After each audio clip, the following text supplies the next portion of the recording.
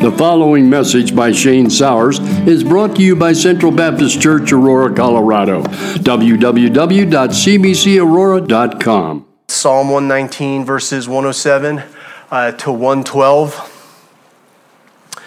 While you're turning there, getting your notes ready, mountain climbers could save time and energy if they reach the summit in a helicopter.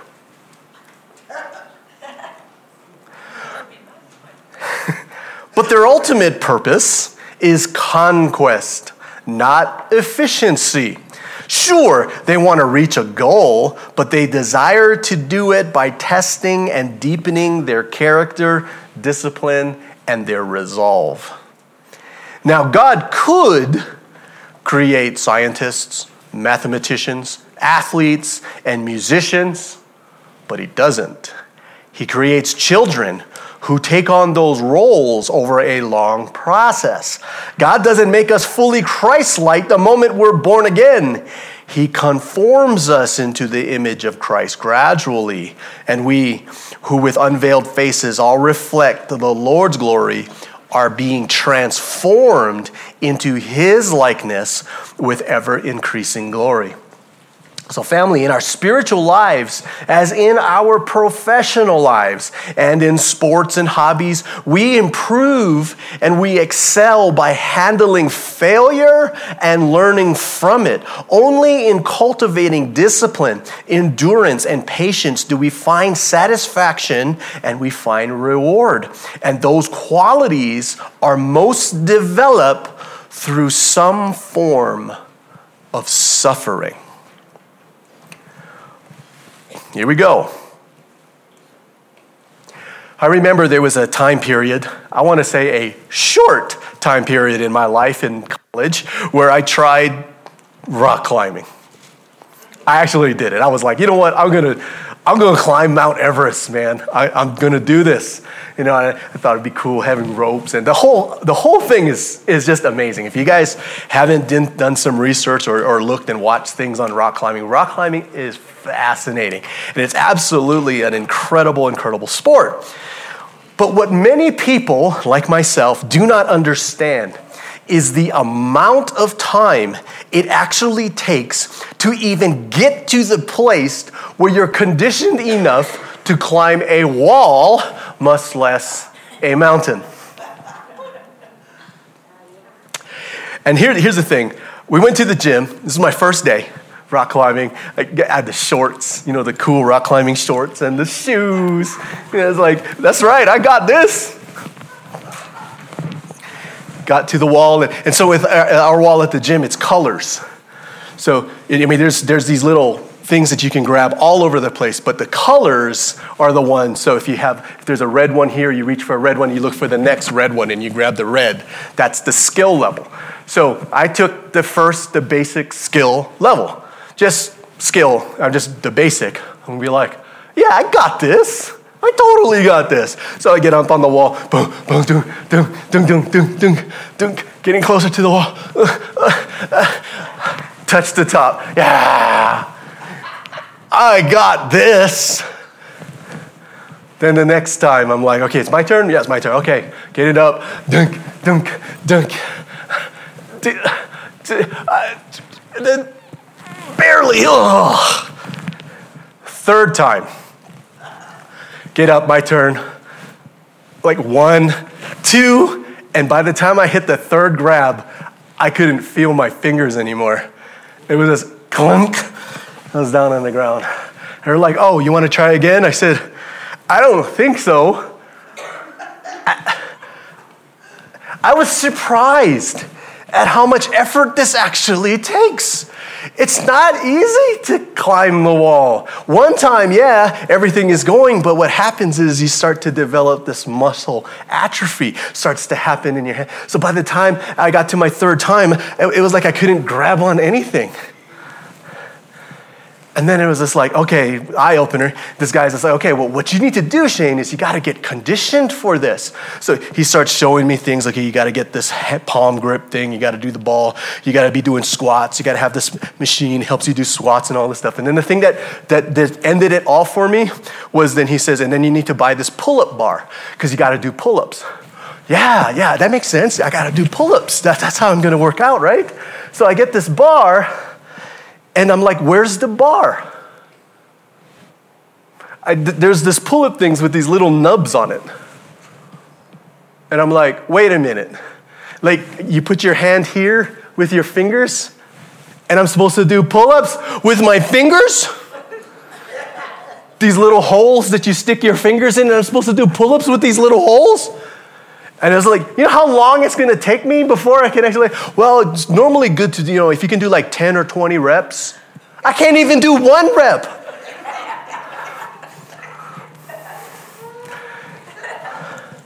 Isn't there some kind of pill that I can take?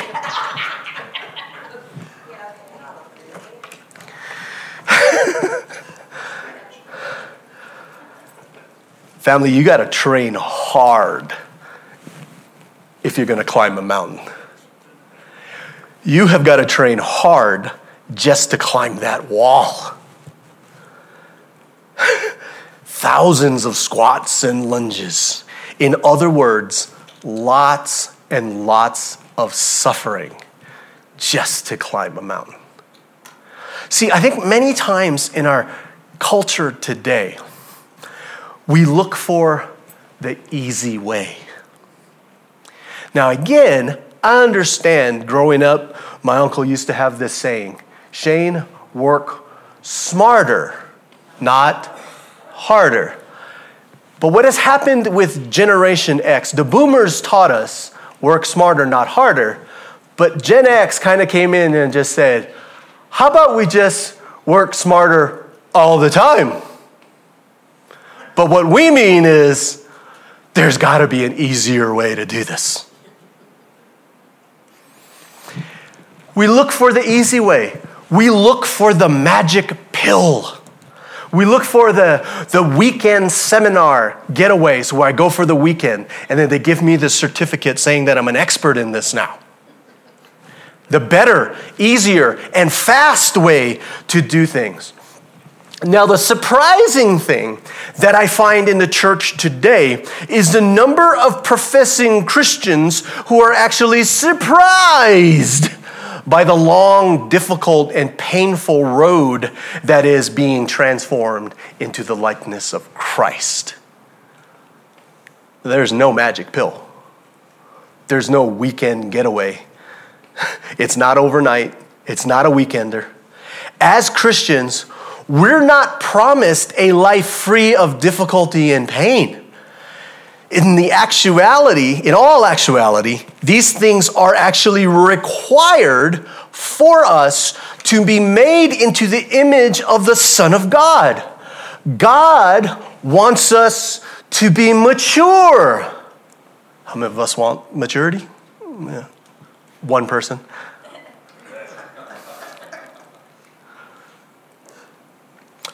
God wants us to be complete. I want to be complete. God wants us to be not lacking in anything. I want that. We all will say we want that. Yeah, God wants me to be mature, complete, and not lacking in anything. Yeah, I want that. Do you know what the Bible says needs to happen in order for that to happen? James chapter 1, verses 2 to 4. James chapter 1, verses 2 to 4. Consider it pure joy, my brothers and sisters, whenever you face trials of many kinds, because you know that the testing of your faith produces perseverance. Let perseverance finish its work, so that you may be mature and complete and not lacking anything. Whoa, we all want to be mature, we all want to be complete, we all want to be not lacking in anything, but none of us wants to suffer. Wait a minute. Okay, I want to be mature, complete, not lacking anything, but I got to suffer to get there. Shane, is there a pill I can take for this? They're like some kind of seminar I can go to make this happen? I mean, seriously, suffering? Christianity, family, friends, Christianity, it's a process.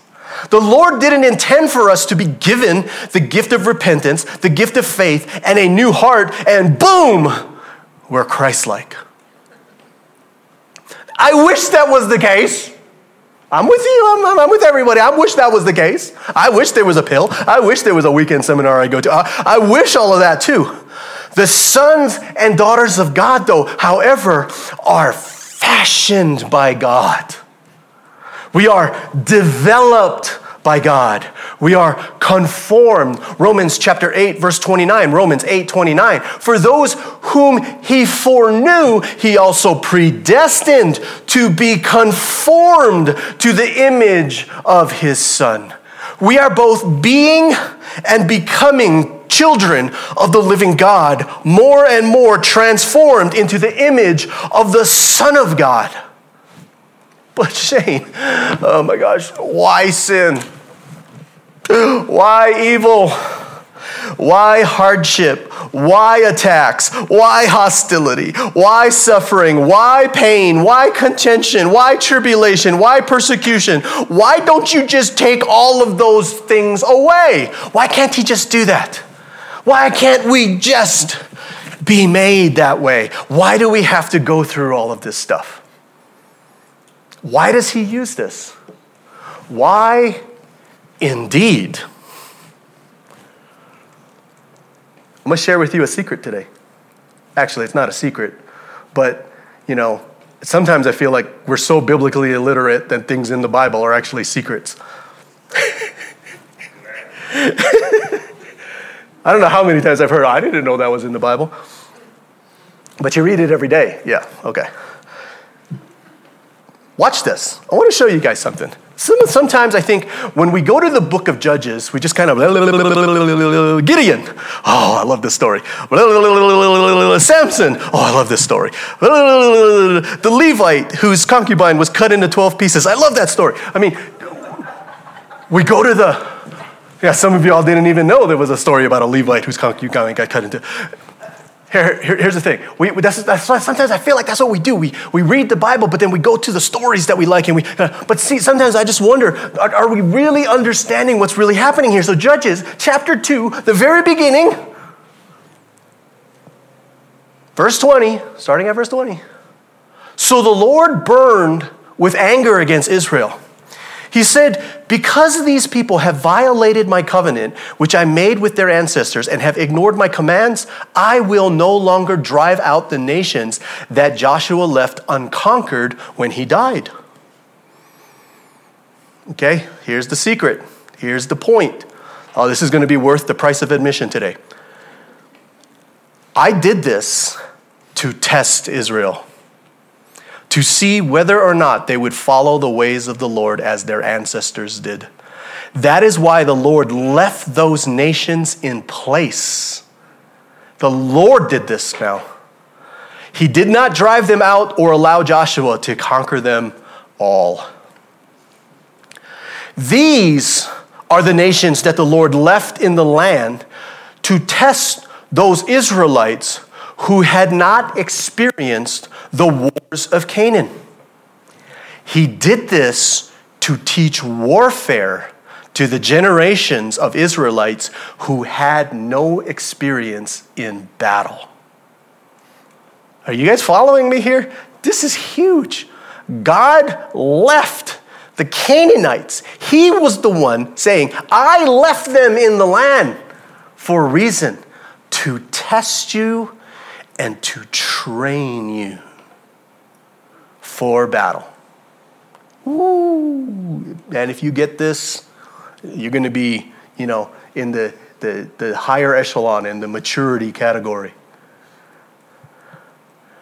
The nations, Philistines, all Canaanites, the Sidonians, the Hivites living in the mountains of Lebanon, from Mount Baal Hermon to Leblamath, those people were left to test the Israelites to see whether they would obey the commands the Lord had given to their ancestors through Moses.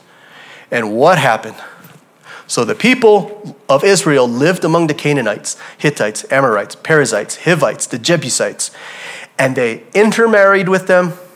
Israelite sons married their daughters, and Israelite daughters were given in marriage to their sons, and the Israelites served other gods. He did this to test. To test. That's why there's these things here. Shane, why doesn't God take all of these problems away?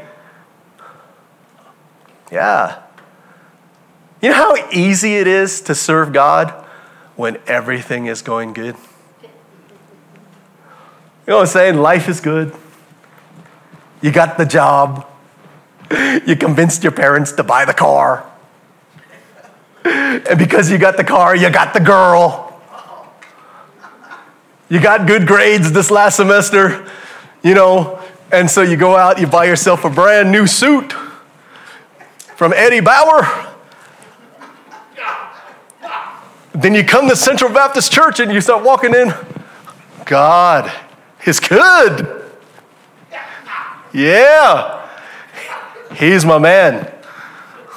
He's my friend. Obviously, he's my friend. You got anything to say about God, you come to me. Family, it's so easy. Praise and worship song going on. The band's playing. Guitar's out of tune. Singers are going, rah!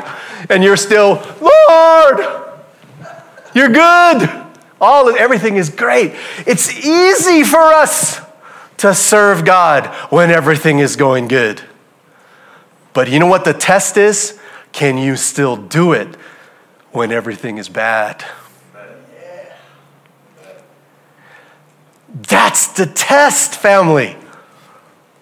That's the test. Let's find out. Shane is walking in there. Shane is looking good today, but he's looking like Frank, He's looking good.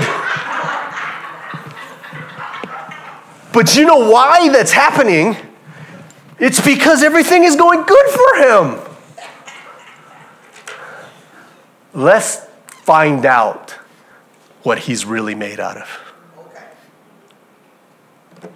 That's suffering, family. That's tribulation. That's difficulty. That's having to deal with these things. It's all here to test us, to teach us the wonders of the plan of God for his people, his covenant, and his glory. This is why we suffer. This is why we endure. This is why we are to persevere even under severe suffering. We must go to God, even though going to God is the last thing many of us want to do. Oh, get ready. Fasten your seatbelt, Central Baptist Church. This is what our psalmist did. Let's check it out. Psalm 119, verses 107 to 112. I have suffered much, O Lord. Restore my life again as you promised. Lord, accept my offering of praise and teach me your regulation.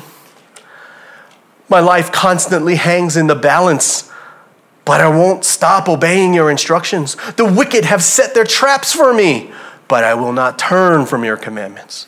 Your laws are my treasure, and they are my heart's delight.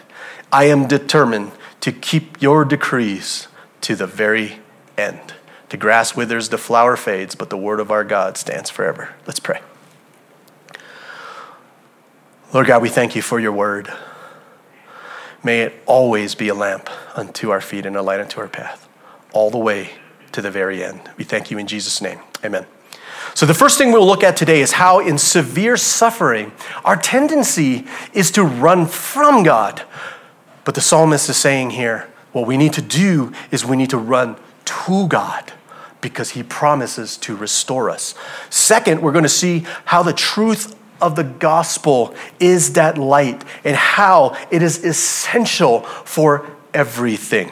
So our thesis statement is this today. Though sin and the pattern of this world urge and tempt us with conforming to it, It's the power of the Holy Spirit and the truth of the Scriptures that will show us the true beauty of suffering, the glory of God, the gospel, and the wonderful joy that we have in Christ and in Christ alone. So family, we run to God and don't look back when we're suffering. When it's time and we're suffering and we are weak, there should be only one thing on your mind. God. And don't look back. Run to God, don't look back. You know one of the things I found? I found that for people who do that, you know what, Shane? All it is right now is just reckless abandonment. I am going through so much in my life right now. The only thing I'm going to do is I'm going to run to God. Whatever, I don't care what happens, I'm just running to God. My eyes is fixed on Jesus. That's all I'm fixed on. And he's walking, going through life with his eyes fixed on Jesus. You know what I've never, ever heard from an individual that does that? That they regret doing it? Nobody has ever said to me, hey, you know what, Shane? I regret just fixing my eyes on Jesus. Seriously, never heard anybody do that. But all I hear through all the years I've been in ministry, people regret not fixing their eyes on Jesus. That's constant. I mean, I still have yet, some of y'all may feel this in your heart. I have still yet, after over 30 years of ministry, I still have yet people tell me they regret going to church. I haven't heard anyone, Shane, man, life would have been so much better for me if I just didn't go to church today. Never heard that. You know what I hear? You know what, Shane? I regret that I didn't go to church today. Fix your eyes upon God. Focus on him. Fix your eyes on him. Abandon everything else and fix your eyes on him. But Shane, I got this in life, I got this. Just focus on God and just run with it. Well, Shane, I don't know. Is that really biblical? Fix your eyes on him. Fix your eyes upon Jesus. That's all we do. Fix our eyes upon Jesus. What happens if you make the Lord your number one priority? Seek ye first the kingdom of God and his righteousness. And what's going to happen? All these things will be added to you. Seek ye first the kingdom. And our psalmist today illustrates this very important thing when it comes to suffering. And not just any suffering, but the Hebrew rendering in there wants us to see that it's not just regular suffering, if that's such a thing. It's severe suffering. So much suffering that he feels like the suffering that he's going through right now is actually life-threatening. Now, in our culture today, we don't understand those words, life-threatening. In a lot of cases, for the most part, we don't feel like our life is threatened. Our issue in our culture today is that we're struggling today because our suffering is lifestyle threatening. That's what we're having a hard time about, aren't we? It's just like, man, I got to sell my Mercedes and buy me a new Kia. Lord, this is what I do for you. I suffer for you. For him, inspired by God, does not turn to inward pity. He doesn't turn to the woe is me. He doesn't feel sorry for himself, and he doesn't complain. What does he say he does? I am under severe suffering. I am going to turn to the Lord in praise. Because in the end, isn't that all we can really give?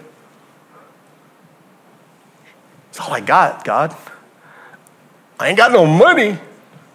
I can't pay you off. All I can give you, Lord, is my praise. So he comes, turns to the Lord, gives him praise. Now, family, we hear it and we go, yeah, that's right. When we're having a hard time, we got to praise him. We think we believe it. We nod our heads when it's preached. Oh, yeah, that's the case. But when severe suffering comes, why is it that we turn from God? We know we're not supposed to. We know that's what we're supposed to do is turn to God. Why is it that we turn from God? If you are wondering the same thing, go ahead and scratch your head like this.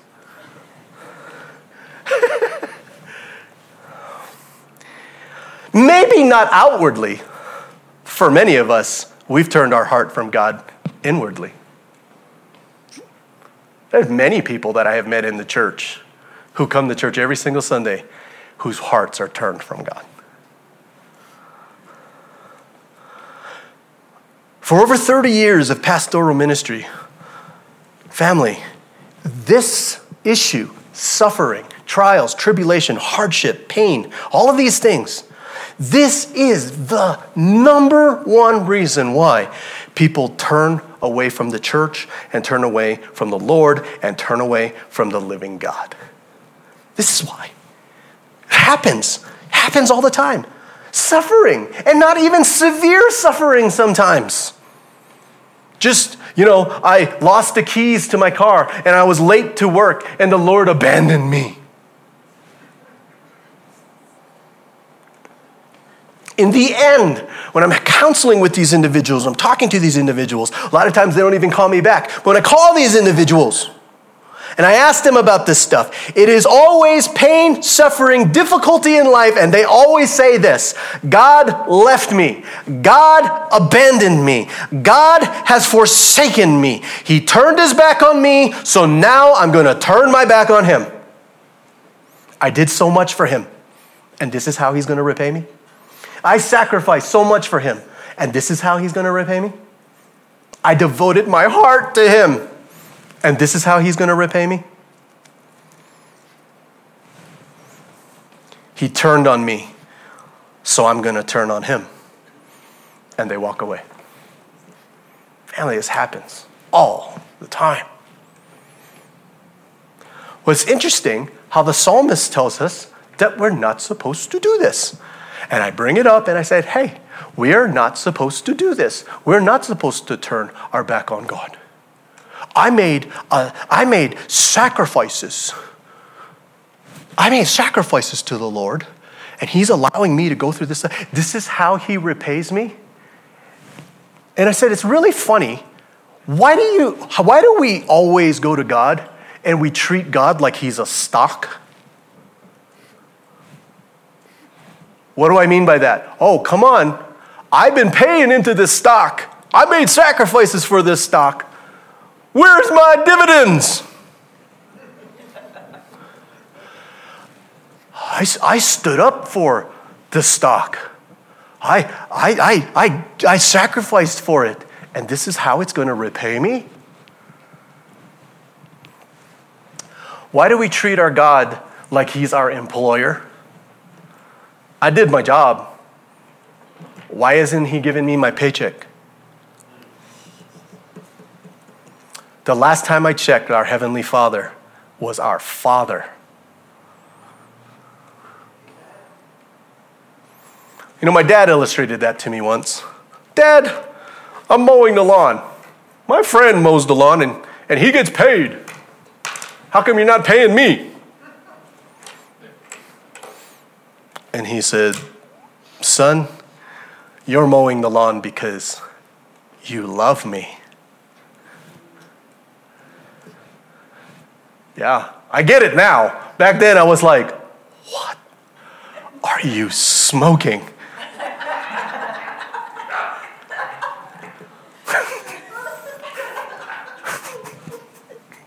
I love you, Dad, but not that much.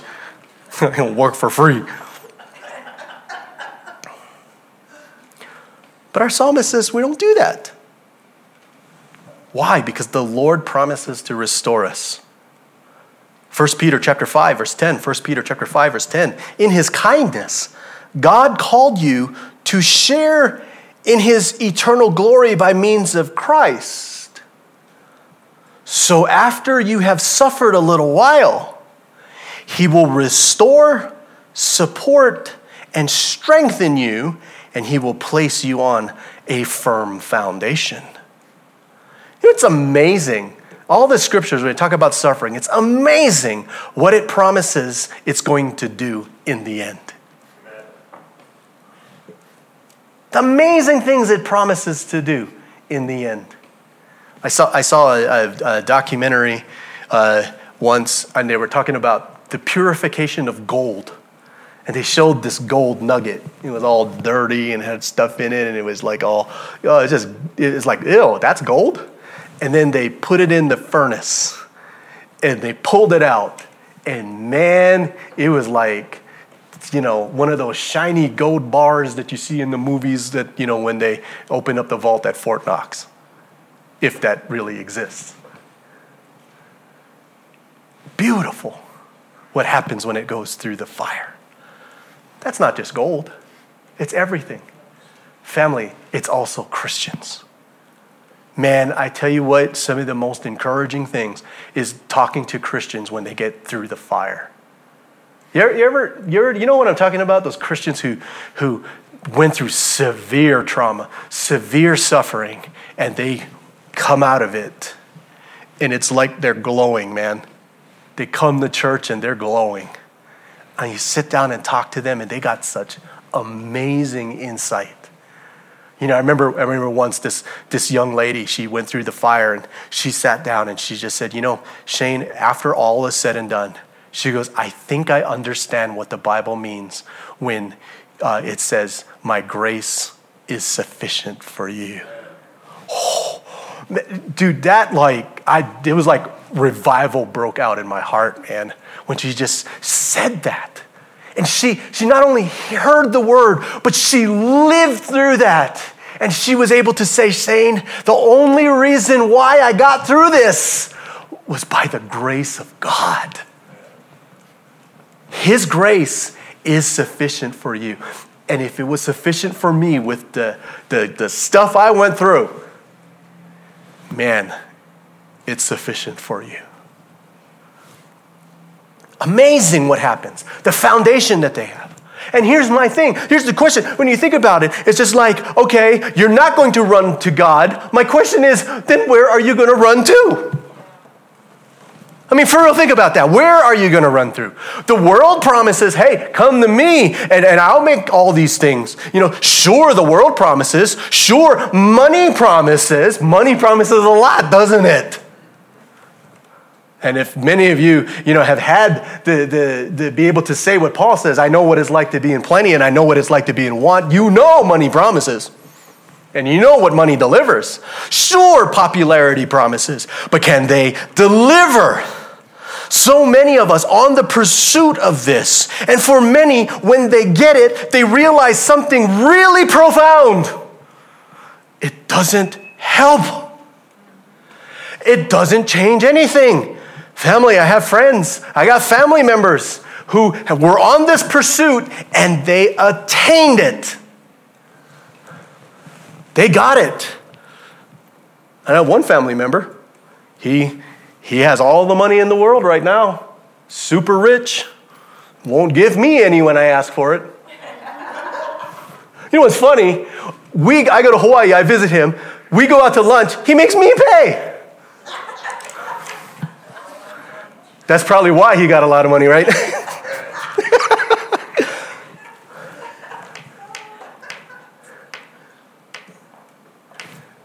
He's divorced and doesn't talk to any of his kids. But he's got all the money in the world.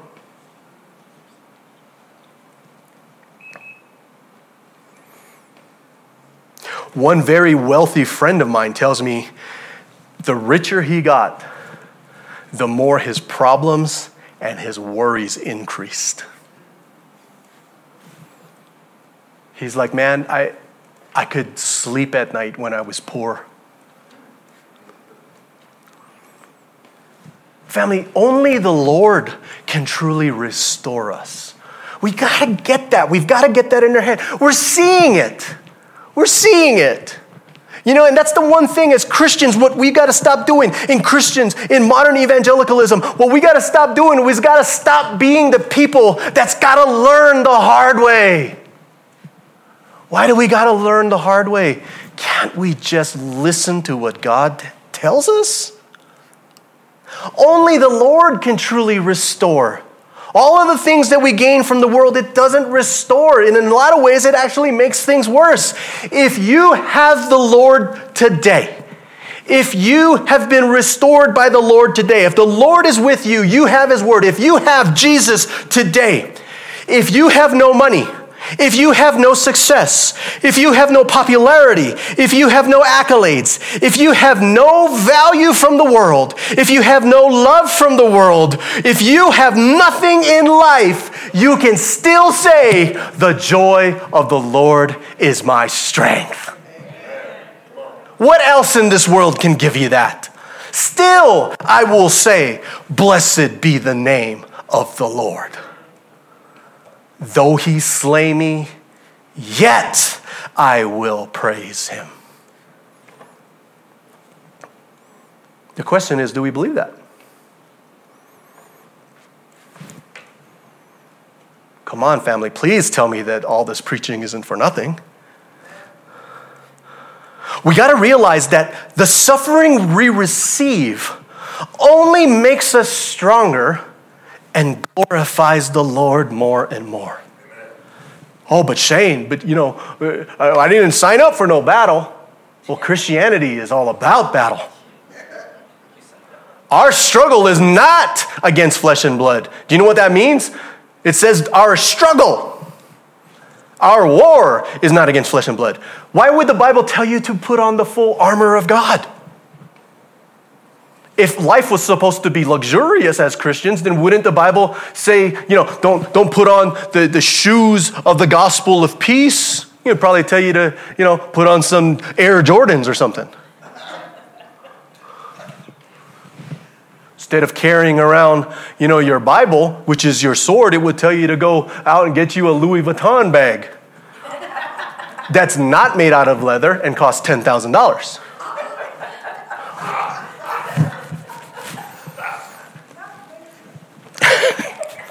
You know I'm telling the truth. You paid 10 grand for a canvas bag? Okay. We're supposed to contend for the faith. We need experience in battle. See, in Judges, he wanted to teach them warfare. We need experience in battle. Do you know why? As a Christian, you are going to face battles every day. Suffering and tribulation teaches us to follow the Lord in suffering. Suffering makes us grow so that we can be conformed more and more into the likeness of Christ. If you are a Christian, you are going to suffer. Many of us will suffer greatly for the Lord, but by the end, we're going to be more mature, more complete, more not lacking in anything, if that makes sense. But maybe we don't believe it.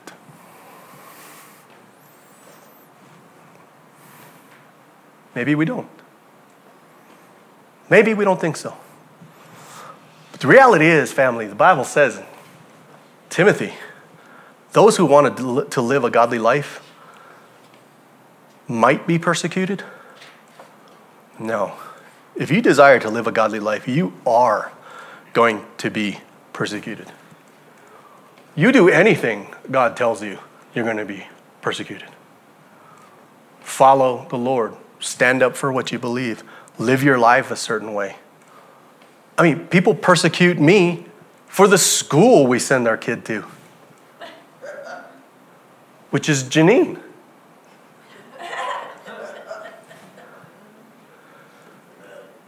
I mean, didn't Jesus tell us that what you hear in silent, what's whispered in your ear, I want you to declare that on the rooftops? And what happens to you in our culture today when you declare on the rooftop what the Lord told you? Have you guys seen my Facebook page lately? Have you guys seen what these people say to me for opening up my mouth and daring to say something as ridiculous as God exists? I mean, Candace sees, she's in there laughing and talking to stuff, and she's in there contributing to the battle. But man, it's just bad now. I mean, all I got to do is do a video that says, hey, God exists, have a nice day, and have 14,000 views with 1,000 people saying, you know what? There's such a thing called Invisalign, Shane.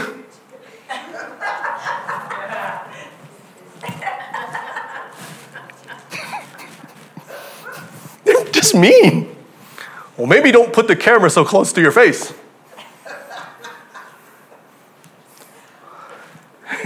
Does God have something against Invisalign, Shane? God doesn't have anything against Invisalign. My wallet has something against Invisalign. Family battles. There's going to be battles. We're going to suffer as Christians, especially if you are fixing your eyes upon Jesus. You will suffer persecution from the world.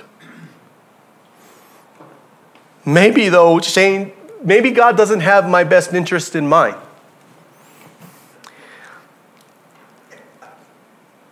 Maybe he doesn't really love us. And the one I get a lot, Shane, this is not what I signed up for.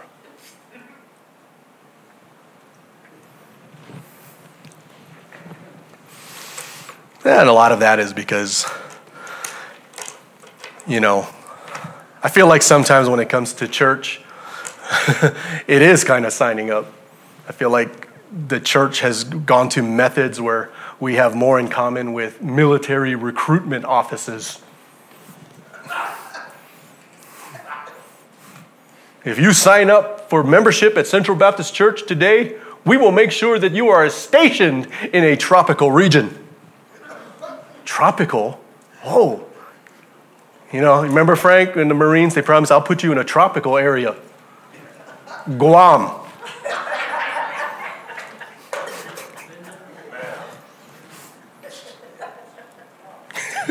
This isn't what I signed up for, Shane. Here it is. Sin. In sin, we don't understand the point of our suffering and don't understand the point of our walk with Christ. The philosophy of the world has penetrated the church, more specifically modern evangelicalism in America and spreading throughout all the world, but especially in America, and it's moving us in a direction that is not prescribed by the Lord in the scriptures.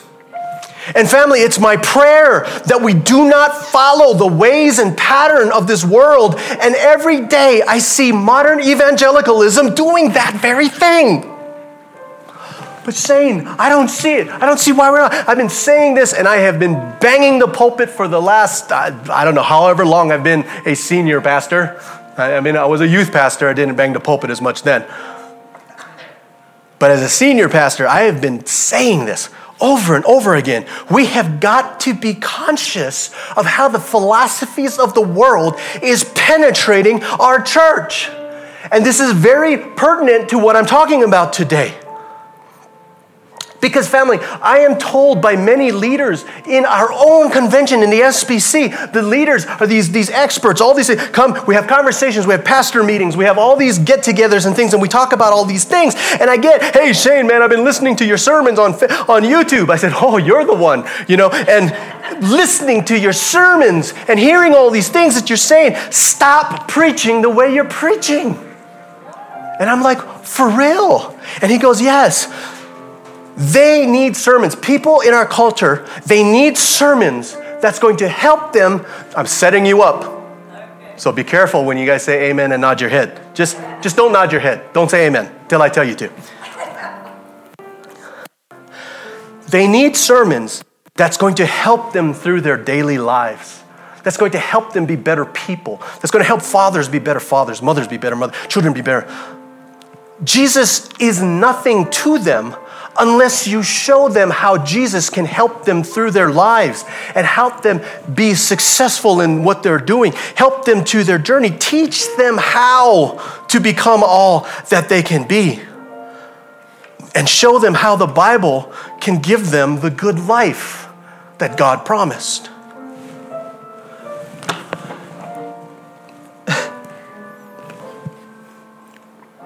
You guys know I've been training MMA now for 5 years.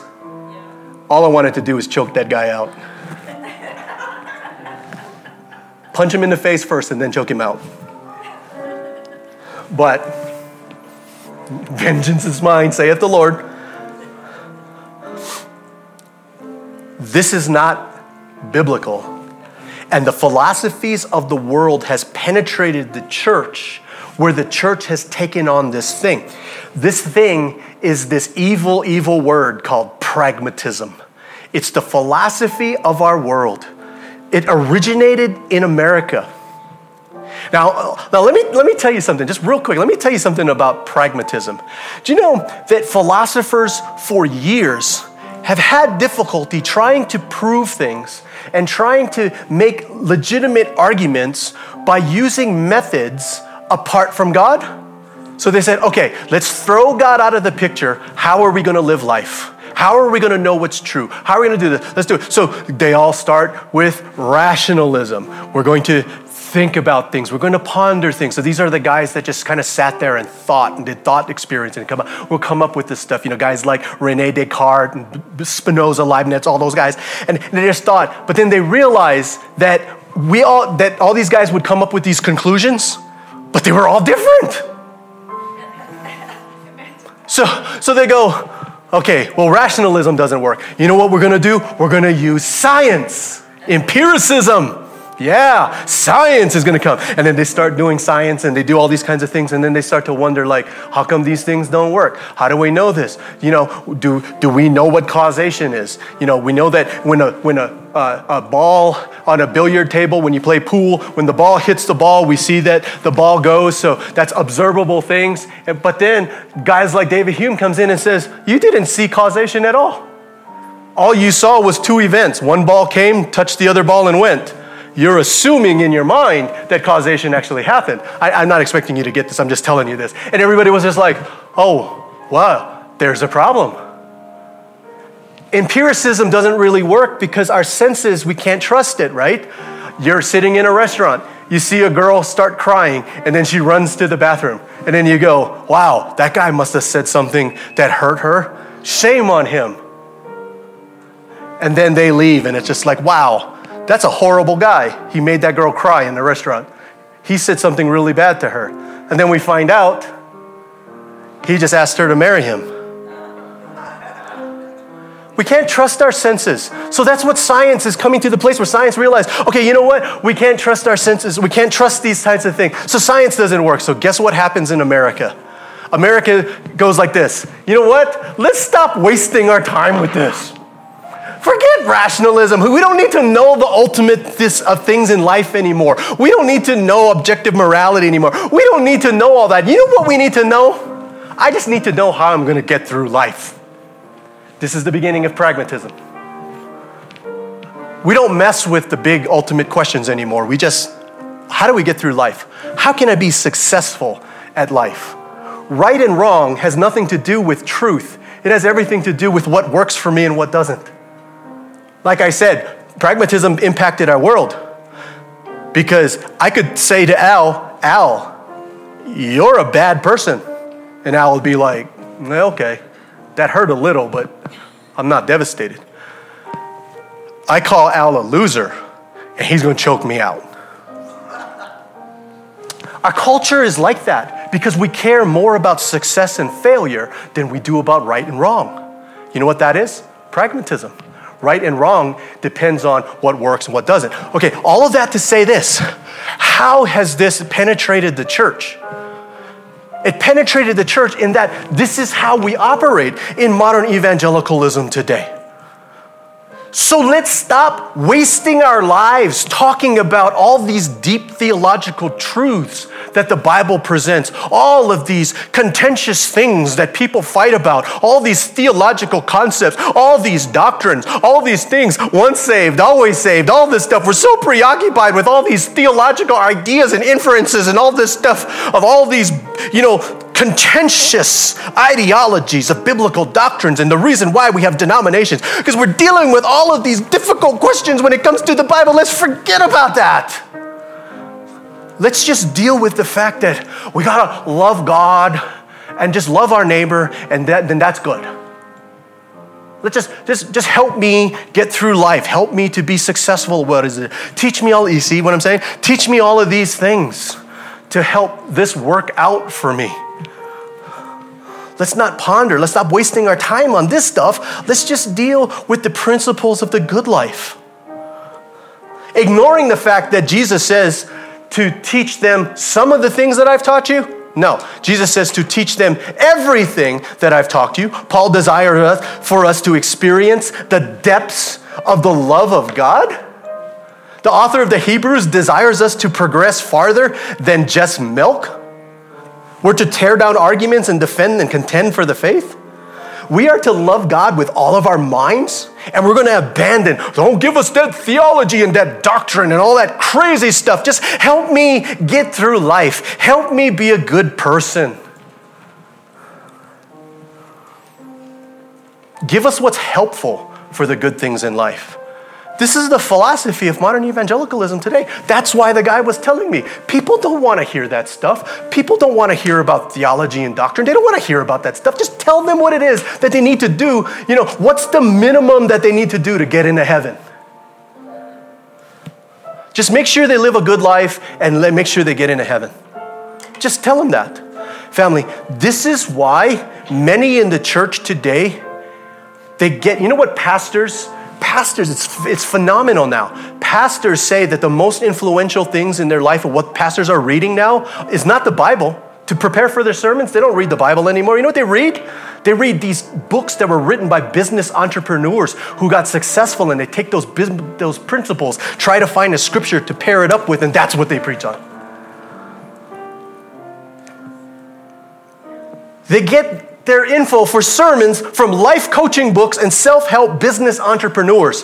What in God's name do those guys know about what is to be proclaimed by the living God? Why are you getting your ideas from them? If they're not Christians, their minds are darkened, they're ignorant because of their hardness of heart. We don't get anything from them because they think that the purpose of our lives as Christians is to reap the benefits of the wonderful and generous God. It doesn't matter anymore what's true. What matters is what helps get my life and makes my life better. Being made in the image of God doesn't consist of the good things in life. Being conformed to the image of the Son doesn't consist in the good things that I want, the good principles that I want for success. And so you know what, family? This is the reason why people are walking away from the church today. Because remember what I said, the number one reason why people are walking away from the church? God turned his back on me. Because they were told, all I got to do is be a Christian and I'll experience the good life. I'll have the good things in life. I'm not going to suffer. God will provide all my needs according to his riches and glory, all out of context. And they're here. And then guess what? They realize, this isn't working for me. Christianity doesn't work. Jesus isn't helping me. The Holy Spirit's not helping. This isn't working. God turned his back on me, so I'm going to turn my back on him. He promised the good life. He promised our best life now. And I'm not living it. It's not working out for me. So they eject. They leave the church. You know, when I'm engaging with unbelievers in the marketplace, this is always brought up. It's always brought up. Hey, Shane, you know what? All this preaching and stuff that you're doing, this is why people are walking away from the church. This is why many are leaving the church.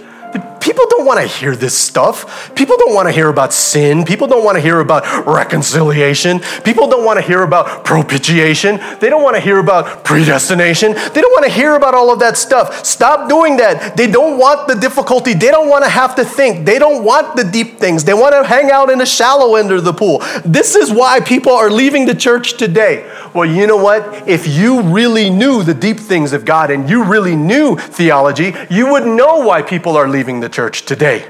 Do you know why people are really leaving the church today? Because they were never Christians in the first place.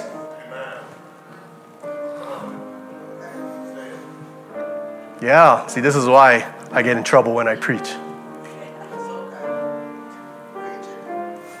You know what else is the other reason why? Because men love the darkness instead of the light, because their deeds are evil. We love those things that bring darkness into the world. We want the easy way. We want the easy way to worldly treasures. We want the good life. But what we don't realize is we actually need life. no sense in having the good life if you don't have life. I think I heard it once by God, I think. What good is it to gain the whole world but lose your own soul? Yeah, the richest man in the world. You were president of the United States of the world. And you're going to spend the rest of your life in eternity in hell. Good job. The reason why this is because of the distortion in our thinking, the noetic effects of sin. All have sinned and fallen short of the glory of God. There is no one on earth who always does good and never sins. There is no one righteous, no, not one. We are all by nature children of wrath, and the wages of sin is death. The wrath of God is being poured out on all humanity, outer darkness, eternal fire, weeping and gnashing of teeth. That's the reality. This is why every single person here in this church, we need to pray for Frank's sister. Because I actually believe that what the Bible says is true. There is condemnation, there is suffering for those who are not in Christ. It's there. It's there. It's a reality. We pray for our loved ones. We pray because I don't want anybody. I don't want none of your loved ones. I don't want none of your friends. I don't want anybody to have to experience that. What I want is for all of them to understand this important truth. Can you be saved from this? Absolutely. We can be saved because Jesus died for our sins according to the scriptures, and he was buried and he was raised on the third day according to the scriptures. He came into this world to seek and save that which was lost. The saying is trustworthy, deserving of full acceptance that Christ Jesus came into this world to save sinners. He became sin who knew no sin, that we might become the righteousness of God in Christ Jesus. Can we be saved from this? Absolutely we can. But it's found in Christ and in Christ alone. All who call upon the name of the Lord shall be saved. If you confess with your mouth that Jesus is Lord and believe in your heart that God raised him from the dead, you will be saved. All of this stuff is written so that you will believe that Jesus is the Christ, the Son of the living God, and that by believing you will have life in his name. We're so worried about lifestyle in our country. Forget the fact that we actually need life first. All of this comes from the Word of God that's delivered by the psalmist. He says the Word of God is more valuable than millions in gold and silver, especially in times of suffering. Our tendency is to walk away. But family, today, if you're having a difficult time, if you're suffering, when the time comes when you do deal with suffering, the recommendation is this: run. Don't walk. Run to the Lord and don't look back. Let's pray. Thank you for listening, and may the Lord bless you and keep you. For more information about Central Baptist Church, go to www.cbcaurora.com.